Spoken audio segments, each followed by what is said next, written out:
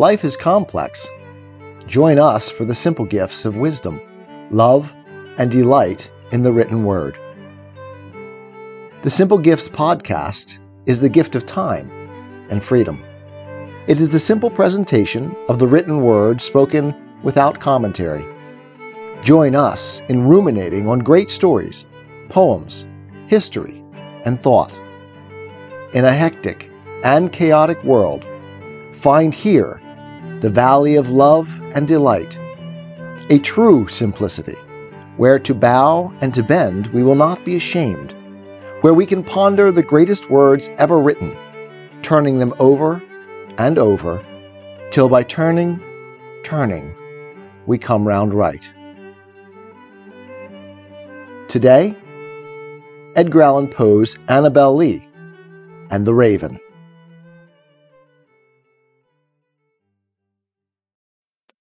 Annabel Lee by Edgar Allan Poe.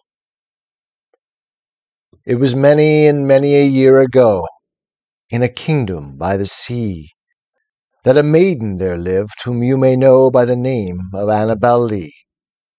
And this maiden she lived with no other thought than to love and be loved by me.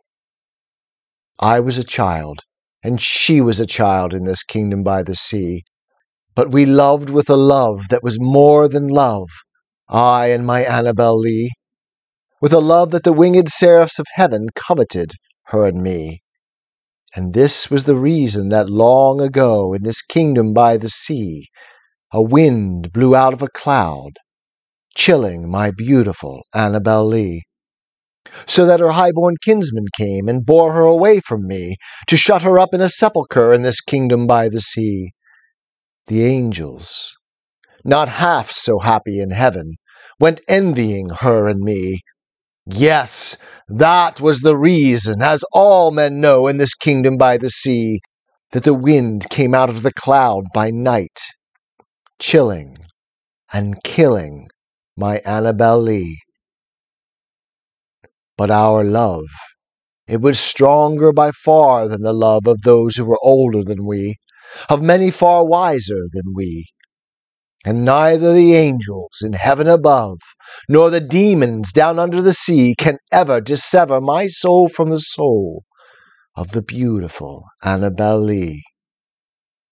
For the moon never beams without bringing me dreams of the beautiful Annabel Lee, and the stars never rise but I feel the bright eyes of the beautiful Annabel Lee. And so, all the night tide, I lie down by the side of my darling, my life and my bride, in her sepulchre there by the sea, in her tomb by the sounding sea.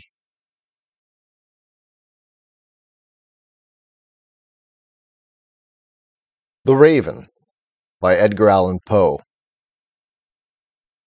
Once upon a midnight dreary, while I pondered, weak and weary, over many a quaint and curious volume of forgotten lore, while I nodded, nearly napping, suddenly there came a tapping, as of someone gently rapping at my chamber door. "'Tis some visitor," I muttered, "tapping at my chamber door, only this and nothing more." Ah, distinctly I remember, it was in the bleak December, and each separate dying ember wrought its ghost upon the floor. Eagerly I wished the morrow. Vainly I had sought to borrow from my books surcease of sorrow, sorrow for the lost Lenore, for the rare and radiant maiden whom the angels name Lenore, nameless here forevermore. And the silken, sad, uncertain rustling of each purple curtain thrilled me, filled me with fantastic terrors never felt before, so that now, to still the beating of my heart, I stood repeating, "'Tis some visitor, entreating entrance at my chamber door. Some late visitor, entreating entrance at my chamber door. This it is, and nothing more." Presently my soul grew stronger. Hesitating then no longer, "Sir," said I, Or, madam, truly your forgiveness I implore, but the fact is I was napping, and so gently you came rapping, and so faintly you came tapping, tapping at my chamber door, that I scarce was sure I heard you. Here I opened wide the door. Darkness there, and nothing more. Deep into that darkness peering, long I stood there, wondering, fearing, doubting, dreaming dreams no mortal ever dared to dream before. But the silence was unbroken, and the stillness gave no token, and the only word there spoken was the whispered word, "Lenore?" This I whispered, and an echo murmured back the word, "Lenore!" Merely this, and nothing more. Back into the chamber turning, all my soul within me burning, soon again I heard a tapping somewhat louder than before. "Surely," said I, "surely that is something at my window lattice. Let me see then what thereat is, and this mystery explore. Let my heart be still a moment, and this mystery explore. 'Tis the wind, and nothing more." Open here I flung the shutter, when, with many a flirt and flutter, in there stepped a stately raven of the saintly days of yore. Not the least obeisance made he, not a minute stopped or stayed he, but with mien of lord or lady perched above my chamber door, perched upon a bust of Pallas, just above my chamber door, perched and sat, and nothing more. Then this ebony bird beguiling my sad fancy into smiling, by the grave and stern decorum of the countenance it wore, "Though thy crest be shorn and shaven, thou," I said, "art sure no craven, ghastly, grim, and ancient raven wandering from the nightly shore. Tell me what thy lordly name is on the night's Plutonian shore." Quoth the raven, "Nevermore." Much I marvelled this ungainly fowl to hear discourse so plainly, though its answer little meaning, little relevancy bore. For we cannot help agreeing that no living human being ever yet was blessed with seeing bird above his chamber door, bird or beast upon the sculptured bust above his chamber door, with such name as Nevermore.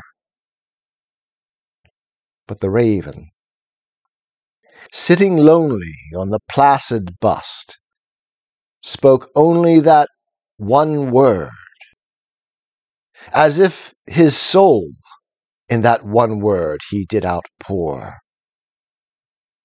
Nothing farther than he uttered, not a feather than he fluttered, till I scarcely more than muttered, "Other friends have flown before. On the morrow he will leave me, as my hopes have flown before." Then the bird said, "Nevermore." Startled at the stillness broken by reply so aptly spoken, "Doubtless," said I, "what it utters is its only stock and store, caught from some unhappy master, whom unmerciful disaster followed fast and followed faster, till his songs one burden bore, till the dirges of his hope that melancholy burden bore of never, nevermore." But the raven, still beguiling all my fancy into smiling, straight I wheeled a cushioned seat in front of bird and bust and door. Then, upon the velvet sinking, I betook myself to linking fancy unto fancy, thinking what this ominous bird of yore, what this grim, ungainly, ghastly, gaunt, and ominous bird of yore meant in croaking "Nevermore." This I sat engaged in guessing, but no syllable expressing to the fowl, whose fiery eyes now burned into my bosom's core. This and more I sat divining, with my head at ease reclining on the cushion's velvet lining that the lamplight gloated o'er, but whose violet lining, with the lamplight gloating o'er, she shall press. Ah, nevermore. Then, methought, the air grew denser, perfumed from an unseen censer swung by seraphim, whose footfalls tinkled on the tufted floor. "Wretch!" I cried, "thy God hath lent thee, by these angels he hath sent thee respite and nepenthe from thy memories of Lenore.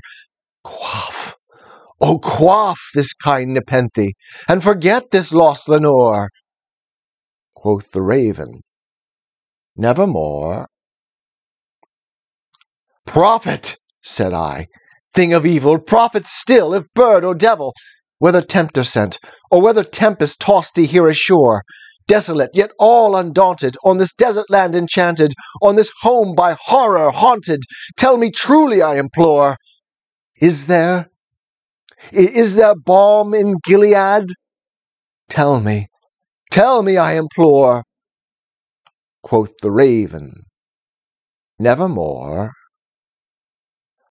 "Prophet," said I, "thing of evil, prophet still, if bird or devil, by that heaven that bends above us, by that God we both adore, tell this soul with sorrow laden, if, within the distant Aidenn, it shall clasp a sainted maiden whom the angels name Lenore, clasp a rare and radiant maiden whom the angels name Lenore." Quoth the raven, "Nevermore." "Be that word our sign of parting, bird or fiend?" I shrieked, upstarting. "Get thee back into the tempest and the night's Plutonian shore. Leave no black plume as a token of that lie thy soul hath spoken. Leave my loneliness unbroken, quit the bust above my door. Take thy beak from out my heart, and take thy form from off my door." Quoth the raven, "Nevermore." And the raven, never flitting, still is sitting on the pallid bust of Pallas, just above my chamber door, and his eyes have all the seeming of a demon's that is dreaming, and the lamplight o'er him streaming throws his shadow on the floor, and my soul, from out that shadow that lies floating on the floor, shall be lifted nevermore. 'Tis the gift to be simple, 'tis the gift to be free, 'tis the gift to come down where we ought to be, and when we find ourselves in the place just right, 'twill be in the valley of love and delight. When true simplicity is gained, to bow and to bend, we will not be ashamed. To turn will be our delight, till by turning, we come round right.